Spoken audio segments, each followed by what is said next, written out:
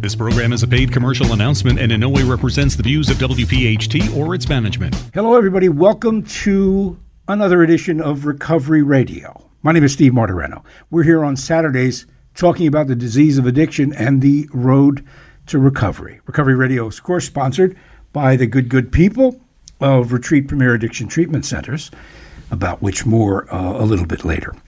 So here we are approaching, day one of September. Mercifully, summer will get out of the way quick enough, and maybe this heat with it, and we can begin to enjoy autumn. Yesterday marked something that I frankly was not aware of, and that is a international effort to raise the awareness about the situation vis-a-vis overdosing, with regards, obviously, to the substance abuse problem. International Overdose Awareness Day. Every year at the 31st of August, a day is set aside by this organization to, and I'll quote from their website, to raise on a global level remembrance is the word I'm looking for, and awareness, as well as educating people towards action they can take to eliminate overdose deaths. And that's what Overdose Awareness Day is all about. This is one of those things that's both a good idea because of a horrible situation. Everyone at this point is familiar with the problem of substance abuse. It has been with us probably from the beginning of time. So there's nothing new about that. The discussion in the past was framed pretty straightforwardly. There's a problem.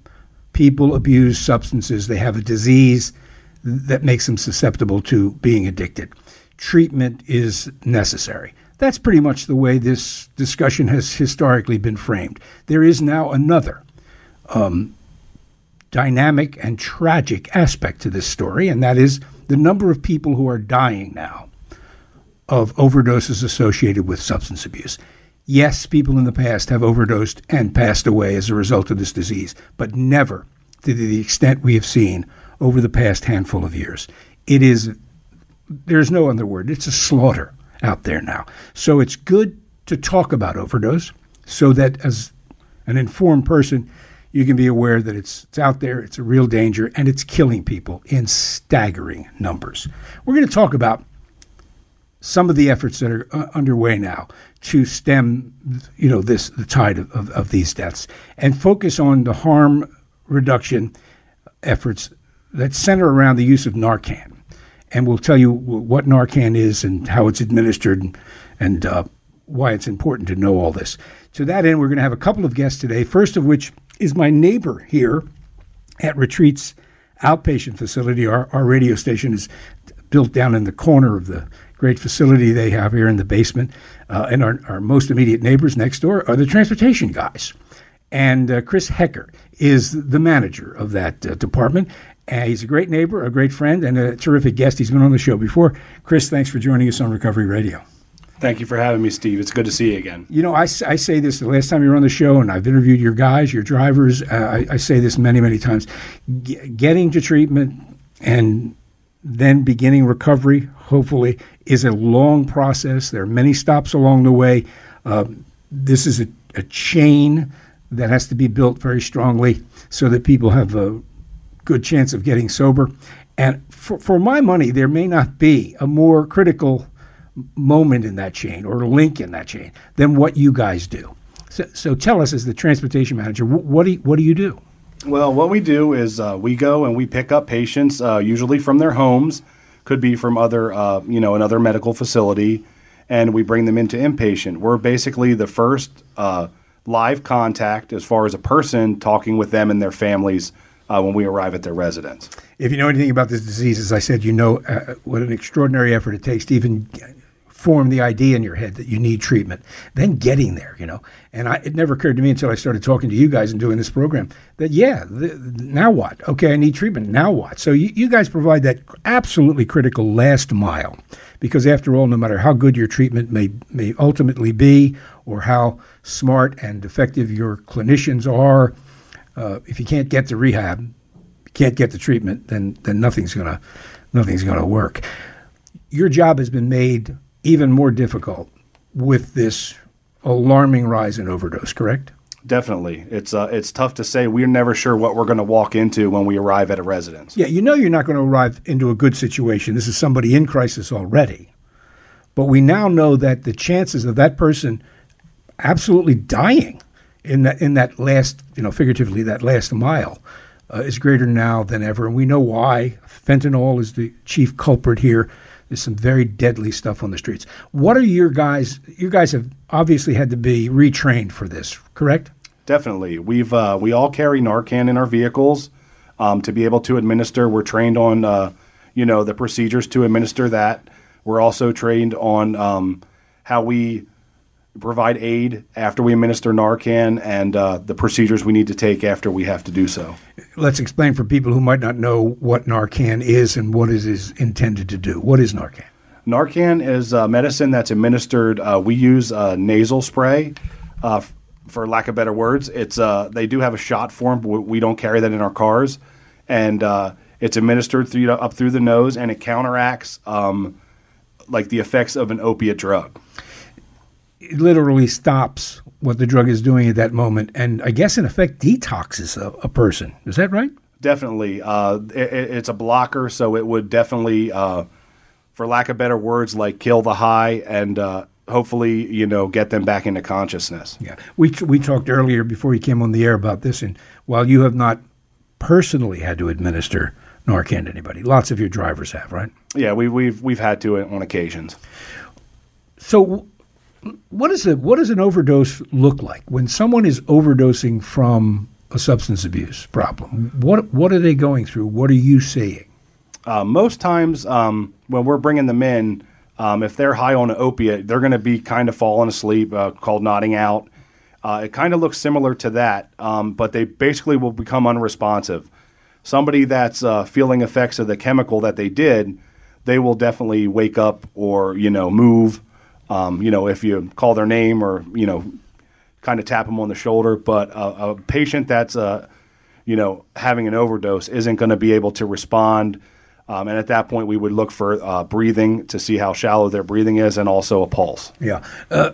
You guys aren't Uber drivers. This is not like calling a cab where they sit in the back seat and you sort of ignore them. What are your drivers doing when you're driving? They looking through the rearview mirror? Are they talking? What happens? We try to ensure that the patient, and if we're picking up one, is in the front seat beside us. That gives us the ability to keep an eye on them more closely. But we are definitely, checking in with the patient. We go up to 4 hours one way to pick somebody up, so we could have quite a long ride back with someone to keep an eye on. Yeah, so it's not like as I said, it's not like calling a cab, and all your job is to deliver the person. Your work begins the moment you see them. So if someone is in a situation where maybe a family member is abusing substances and they're wondering when do you administer Narcan? Again, let's go through those signs so that people might know what an overdose looks like. Sure. You want to look like if someone's non-responsive, if you're shouting their name and you're kind of shaking them or kind of nudging them on the shoulder and they're not moving, and you can always check for their breathing, just like fingers under the nose, see if you can feel their breath and their pulse as well. One thing about Narcan is it has no effect for anything else. So if someone is unclear whether to Narcan somebody or not, you won't hurt them by Narcanning them. So it's always better safe than sorry. So that is a great tip to know right now. This can't be misused.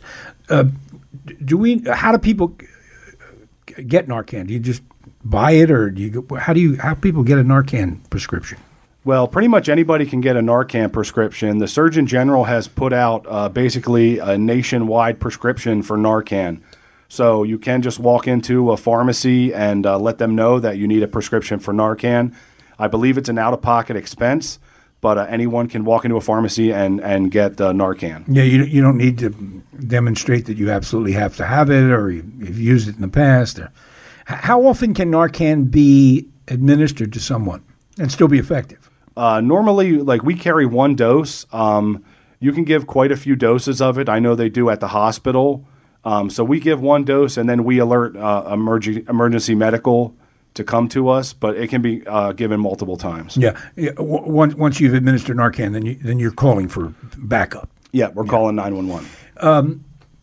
What do your drivers tell you? And we're going to have a fellow on the second half of the program who's now in successful recovery, but has been overdosed a couple of times, and we'll get a deeper dive into what that's like at that end of the situation. But what do your guys tell you is the general, if this is true, general reaction to someone who is overdosing and then you give them Narcan? Normally, if they come out of consciousness, they're not going to be in a very good mood. We basically killed their high, and they go into precipitative withdrawal, and they're sick. They're not feeling too well. Patients are usually pretty angry or can become aggressive. So we just are aware of that when we do it, and just try to give them the best medical attention we can give them. Have you ever heard of or had the experience of somebody asking for Narcan? No, usually they're if we administering Narcan, they're not responding to us in any way. Yeah. So again, this is a revelation for people that don't know, and I've heard this from a lot of people who have administered Narcan, that the person who's overdosing is not grateful. No, definitely not. So are they dope sick? That's the phrase used. Are they dope sick after the Narcan takes effect? Usually, yeah, because the Narcan will basically kind of stop all effects of opiates that's in their system. So they're gonna, when they come to, they're not going to be feeling too well. It kind of sends them into immediate withdrawal. Yeah, Chris Hecker is our guest. Chris is the transportation manager for Retreat Premier Addiction Treatment Centers, and he's talking to us about, what's become almost Article 1 in what they do, what he does anyway, and certainly what they do now at treatment facilities and hospitals all over this country. And that is the first thing to do is to stop someone from dying before we can begin the process of treating the disease of addiction. Welcome back to Recovery Radio. Our guest in the studio this week is Chris Hecker. Chris is the transportation manager for Retreat, and he's telling us about the process of getting people, that last mile, as I keep referring to it, from the decision to go to treatment to actually getting to a facility, because, as you know, lots of people don't make it. We're talking to Chris in particular about overdose in the context of getting somebody into treatment. Since yesterday marked a month-long program that's done every year to raise awareness and remembrance of people who have unfortunately died from an overdose. International Overdose Awareness Day. They have a website if you want more information about them. But as I said, it kicked off on yesterday, on the 31st, and runs for a month to that end. So let's go back again and talk about this process, because, as I said, it was news to me. I'd never thought, what happens when somebody says, I want to go to treatment? How do they get there? When you guys roll up to get somebody, do you take them with their family members? Who gets to go? How does that work? Generally, when we go in, we will meet the family or someone from the family and the patient. Usually have a fairly brief conversation. We go over a little bit of our family program that we have here with them, and we give them some paperwork about that. And then we just kind of load up the patient's luggage, and we head on down the road. I know you've done this. I mean, you say you have no personal experience with reviving somebody overdosing, but you have plenty of experience in transporting people. Characterize how happy they are about this ride they're about to take. Happy, I wouldn't say is a word for this, but it's kind of a gamut of emotions. Some people are grateful. We're basically, getting clean. You're basically losing your best friend. So they're grateful, to try to get another shot at recovery and treatment. And sometimes they're angry. Sometimes most times they're intoxicated. So oh, really? Most times they're intoxicated. So sometimes they're having fun listening to the radio, singing along with the songs, and then 2 minutes later they're crying. Yeah. So how many of them, in your experience, have tried to talk you out of taking them there? Let me out at the next red light, sort of thing. That happens on occasion. Most people, once they get in the car, they're kind of, they know they're going, and there's not many issues on the way here, but on occasion people want to get, they say drop me off, and we're not police. If we try to talk to them as best we can to keep them in the vehicle, but if they request to get out, we have to let them out. Yeah, I mean the back doors aren't locked. They can get out, right? Definitely. We try to get them to convince them if they're going to do that, let us get you to a safe location where we can pull over to let you out. And we try to do our best to get them there. Yeah, and then immediately contact their people as well as your people, right? Yeah, they would contact my driver would contact me or whatever supervisor is on duty, and we would start to alert admissions and alert other people that this is happening. While the driver that's on site will try to continue to talk with the patient, and most times we get them back in the car. Yeah. Again, I guess maybe it's just me. I wasn't informed about this, but. I guess there's a lot of people out there who, after trying to get somebody help, or even an individual saying, I got to get help, this idea of how do I get there doesn't really, occur to them. So when they call retreat, do people most often say, hey, can you come get me? Or does that happen? Or do you have to say to them, we're going to come get you? Most times our admissions, we'll talk to them and just check if they have transportation in. It's kind of 50-50 whether the ride-in with a family member can be, a positive experience, whether we just need to come or whether we just need to come get them. And, the situations aren't normally the best at home, so we come in as a neutral party just to kind of not only help the patient get into the car and come with us, but also to relieve the family of like, okay, we'll get him there. You don't have to worry about it. You guys have an amazing job. It's interesting on so many levels. You got to be part psychologist, part friendly voice.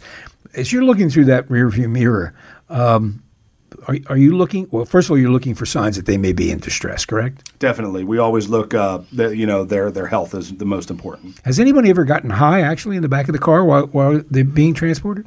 We do our best to not have that happen. We'll pull over sometimes if we have to, kind of threaten, be like, you need to get out of the car if you're going to do this type of stuff. We do our best to get them in safely. I'm going to, let you get back to your important work here, but you are in recovery yourself now for many years. You have been administered Narcan. I have, yeah. Yeah. What would you say to anybody who has this disease in their life, either actively it's their disease or family members about Narcan? I would say the biggest thing is I probably wouldn't be sitting here talking if it wasn't for Narcan. And my overdose was when it wasn't as wide known as it is now. Pretty much doctors and hospitals were the only ones that could administer it. But it definitely, Narcan can make the difference between life and death. And so people understand the stakes right now. When you were being revived from your overdoses, as bad as that situation is, you were in less danger at that moment of dying than today, correct? Yeah, the things that they're putting in, the different chemicals on the street now, it's way stronger, and it's killing people left and right, So that one bag can make all the difference if somebody's going to pull through or not. I know you've heard this, and I have as well. I'll let you go on this. What do you say to people who go, why would you revive these people with this stuff? But you're only going to get high again. We just got to give everybody a chance to recover from this disease. It doesn't matter where you come from, who you are, what color you are. Everyone has opportunity to recover from this disease, and we just got to, keep them alive till they can get there. Exactly. Chris Hecker, thanks so much, Chris. We really appreciate your time. In the next segment, we're going to find out what that whole process you just described is like from the other side of the equation. Chris Hecker, Transportation Manager for Retreat Premier Addiction Treatment Centers, has been our guest. Stick around. I've got an extraordinary young fellow to tell you his story with overdosing. Welcome back to Recovery Radio. Steve Martorano with you, reminding you that we're here Saturdays. We're talking about the disease of addiction. And the whole thing sponsored by Retreat Premier Addiction Treatment Centers. We want to thank Chris Hecker from the Transportation Department to tell us about their role in harm reduction now, which is basically centered around the use of Narcan and saving people's lives Yesterday, this being Saturday on the 31st of August, was the beginning of International Overdose Awareness Day. It's a month-long effort to educate people about what's going on here now. It's remarkable. I said this earlier, I'll say it again. It's remarkable that we're now at a state of affairs where we need an International Overdose Awareness Day. And it's very controversial. Narcan is, I think, misunderstood by some people who still seem to think it's enabling people to continue this behavior. So we're taking a deep look into that. But I want to remind you again about Retreat and why they sponsor this program. I tell you every week, it's not because I'm here to tell you they're the only place that can get you sober or help you. They're great. They have a sterling reputation. They've helped lots and lots of people. But they sponsor this program as an informational tool. So if there's any questions you have about the topic today or anything about substance abuse or treatment, Retreat will answer your questions. So write the number down, and I hope you never have to use it. 855-859-8808. That's how you reach them. Retreat Premier Addiction Treatment Centers, 855-859-8808. Our guest is a fellow who knows a lot about substance abuse and what happens when you're revived by Narcan. And he's going to give us, his first-person experience of what the stakes are and what it feels like. Brian Doherty is our guest in the studio. He is now 18 months in sobriety, and we welcome him to the program. Brian, thanks so much for your time. Hey, thanks for having me. Yeah, I got to get you to speak up just a little. You're okay. A little soft-spoken. Thanks for having me. So we've had lots of folks, talk about their treatment and how many times in and out of recovery. We have you here, as you know, for a very specific reason. You have overdosed more than a few times, correct? Absolutely. I've overdosed with the need of Narcan to assist me in recovery at least 10 times, upwards of 15. And each time, I think there was only one time that only one dose of Narcan was needed, actually. Tell us about the first time someone administered Narcan to you. What was that like? The first time someone administered Narcan to me was actually it wasn't a medical attendant, it wasn't a paramedic, it wasn't a fire department person. It was actually somebody that I was running the streets with that happened to, at a needle exchange, get a box of Narcan for free. So it was made available at that point to addicts that were actively using in case they needed it, readily available. So it happened to be in the glove box of the car that I was in, and it was discharged to me by somebody who used the same amount and the same drug that I did.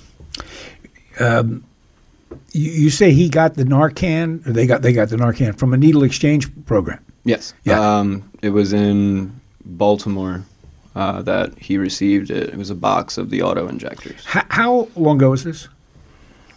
It's 2018. This was probably 2015. 2015. Yeah. It's interesting to note, and correct me if you think I'm wrong, but overdosing 3 years ago was different than overdosing today. I mean, the stakes.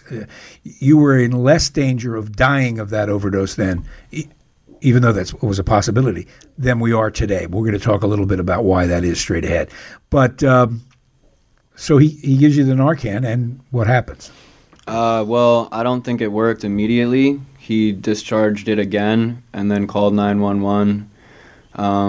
By the time anybody got there, I woke up and responded, and I still had to go to the hospital. The first time was not as memorable for me as I can think of two very memorable times for me that were actually like extremely scary. And Yeah. it sounds weird to say that only two of those times were actually scary to me. But when you're lost in that way. Yeah, I am going to ask you about that because let's focus on this first time. Mm-hmm. Were you aware that you were overdosing, or did this feel like a nod out from your using? It definitely felt different. It was I was under the suspicion that there was something more in it. You knew that right after it hit you? Immediately as I tasted it, yeah. Yeah, yeah. And did you say to your running partner, hey, something's up? I don't think I really had time.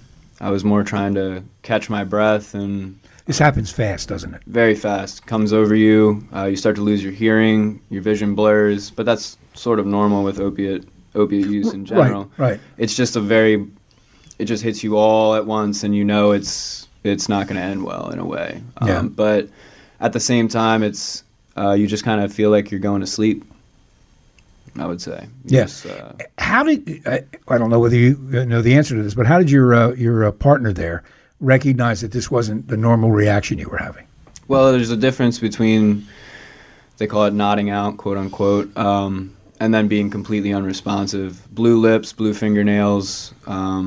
There's what I've come to learn, I don't know if this is an actual medical term, the death gurgle. The respiratory system slows down to the point where your throat, you start to choke on your own tongue, and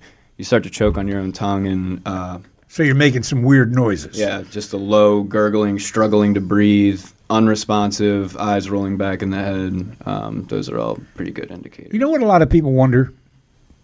That's going on. You're slipping into oblivion. Mm-hmm. You know something's wrong. Maybe you're not in fear for your life at that instant. Then you're revived through the use of Narcan, and you still use. Absolutely. Do you have an answer for somebody who might go, well, why in the world would you do that again after having gone through that? I would only describe it as insanity.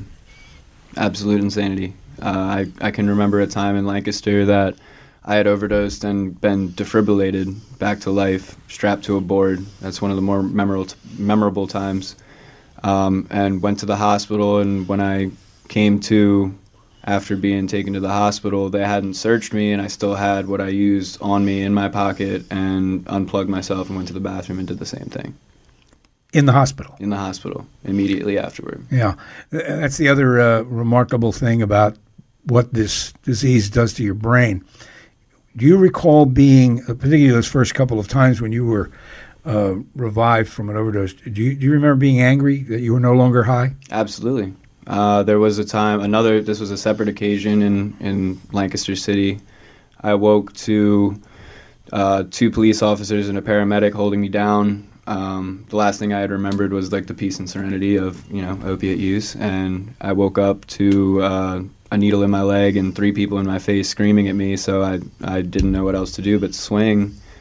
Plus my pants were down, so I kind of was taken off guard by that. Your pants were down because of the injection? Right. And you don't know what's going on. You just see lots. You completely black out. There's no way you would have any idea what's going on until you come back to. So. And you're awake. There's a bunch of people holding you down. Yeah, my ex-girlfriend's in the background screaming my name as if something's going on. So I think my street sense is telling me I'm being attacked. So you're flailing. I'm flailing. I'm swinging. I'm screaming. I'm kicking. Yeah. But the reason my pants are down is that they have to. Yeah, they have to give you the IV, the injection. Yeah. Chris Doherty is our guest. He has been revived medically at least a dozen times because of his severe heroin habit. So this period of time when you are using this heavily and you're being revived. Do you grow grateful to or is it just routine for you after the 6th time, the 7th time? Is this just part of your addiction that you're going to, if you're lucky, you'll get revived? Is that the way you're looking at it? I don't think I was thinking ever in that sense that if I'm lucky, I'll get revived. I don't think I was ever, unfortunately, and it sucks to say this now in the mindset that I'm in, but I don't think I was ever looking to get revived. I was on a warpath. Yeah. Unfortunately, my insanity drove me to the point where I didn't care whether I lived or died. Yeah, well, see, that's an interesting point for people because how often have we read someone dies of an accidental overdose? And my view is that it seems to me that overwhelmingly they're accidents, unless, of course, you're taking the shot because you want to die. Right. You never did that, did you? No. Not consciously. Not consciously loaded it up with the intention of dying. Of dying. But there is this, who cares? This nihilistic view of whatever. Yeah, you just all you're trying to do is get high. Higher than I did earlier that Right. day. And if you die, well, you don't even get to that point if I die, right? You're not thinking that way. No, if I die, there's not much that I'm losing anyway at that point in my life, you know? Right. You got a lot less to lose than Living on the street. than most people. So after 10 Narcans, are you building a tolerance to it, or what happens? I would say so. I could definitely see a pattern with how many times they would discharge it. Now, there's a maximum time of, I think it's 4 of the nasal, and then IV, it might be around 3, and that's just a general thing that somebody told me once after I had woken up. But there was a time I actually came to the retreat for treatment. I had to come in, and they had to discharge 4 doses on me in there and send me out to the hospital. I couldn't keep conscious. And there was a nurse there named Laura, who I'm still in touch with, that actually I would credit with saving me. And one of the only memories I have after walking in that door was her looking at me in the eye and, just screaming my name, and I could see the pain in her eyes because there was nothing. I just kept slipping in and out, and that's all I remember. And then I ended up coming back there and staying for treatment for a little while until my insurance cut me. And I remember just crying on her shoulder and just thanking her for saving me, because in that little blip of sobriety that I had, I'm a completely different person like I am today.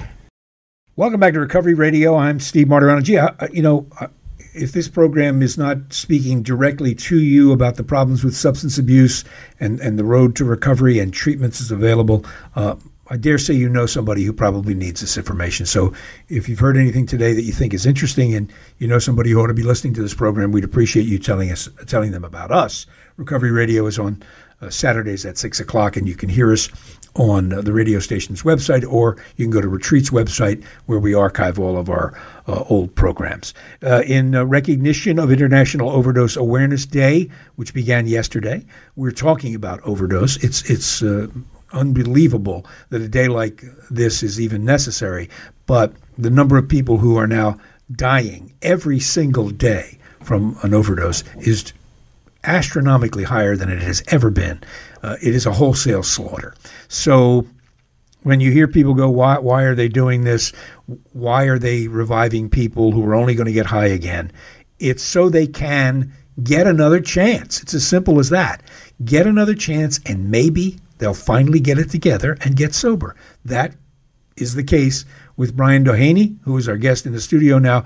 I don't think I asked you how old you were. How old are you? I'm 24. 24 years old. So he's done his share of abusing all kinds of drugs, up to and including heroin, and he has overdosed multiple times, having to be revived at least a dozen times by Narcan. Brian, we have, this segment, we'll talk about that. I mean, people go, what are you doing? Why are they reviving these people? They're only going to get high again. You're not a dumb guy. I can tell that already. You know that the heroin that's out there now there's almost no margin of error now, because it's laced with all kinds of terrible stuff that can kill people. So they revive you multiple times, and you keep coming back. Did you view those times as another opportunity to get high, or another opportunity to get your act together? I think in a way it's both. Starting off, when you wake up from overdosing, I think it's you're faced with a decision is with the scare that you get from overdosing and nearly dying, and possibly someone contacting your family and having to talk to them, which I had to do multiple times. And then there's 2 paths you go. You can either go back to the same thing that's easy. You're already in that life. You can walk back and call the same guy. You can go back and get with the same people and keep doing what you're doing, and maybe it'll all be over soon. Or you can turn around and try to start your life over with a criminal record, with scars on your arms, with hair longer than your shoulders, without the ability to get a job, without a finished education, living on the street without a shower to go to. Starting over in that sense is a lot harder than I think people perceive it. This is going to sound ridiculous, but you are obviously grateful. Absolutely. That Narcan worked all those times. Absolutely. And you obviously had something that motivated you to get back up and try again. Now, going on a year and a half of sobriety, what's different for you now? What's different for me now is the ability to be there to help somebody. And I think that was what I was missing for a long time. Was I was looking at this selfishly. I was hoping something would make me better so I could be better, you know. And what I found was the true path was to try and reach your hand out to somebody else in any way that you can. And just that little bit of effect you can have on someone else that's just like me. They might not look like me. They might not be the same age as me or from the same place, but just like me in the sense that we feel the same pain. I think that's what means the most to me in life. I have a friend who was struggling for a long time, and I was taking care of him for a little bit. He wasn't eating, he wasn't sleeping, he was getting lost in the street, and I was driving around with friends trying to find him and bring him back to his apartment. And you know, I took him into detox a couple times and clothes, and this is in sobriety this time. And just a couple weeks ago, he's doing better on his own. And just a couple weeks ago, he sent me a text and said, "Hey man, I went and helped this guy today." And I said, it's an awesome feeling, isn't it? And he texted me back. He said, "You did it for me." And just that gave me chills. You know, I did something that had an effect on someone that now in turn had an effect on someone else. Yeah, It's chain reaction. Yeah. You know? These are all cliches, you know, but when people go, yeah, you help people, it helps you, but it's a cliche because it's true. Right. You're now vested in your sobriety, and clearly if you can help other people, then it's going to make you more vested in your sobriety. Absolutely. It solidifies it. You must have seen a lot of your friends die, right? Just last week, I lost a friend. I just got a tattoo on my arm for him. And overdose, right? Overdose. Yeah. How many times were they where you were and they didn't make it? Where I was? Same kind of history as yours, right? In the same room, or how many No, people I mean do the same, know? just the same pattern you were on. Oh, countless. Yeah, the difference between, and this is what I tell people about who don't understand relapse and all of this, that as long as you're not dead, you can get back up and try again. As long as you're breathing. As long as you're breathing, you've got an opportunity. Well, Brian, it's a harrowing story, obviously, but thanks for sharing it with us, and good luck, continued success with your sobriety. We appreciate your time, and everybody else. Again, it's awful that we should have to denote a month of the year to overdose awareness, but that's the stakes that we're facing right now. Thanks for joining us on Recovery Radio, and we hope you'll join us again next week. Take care, everybody. This program is a paid commercial announcement and in no way represents the views of WPHT or its management.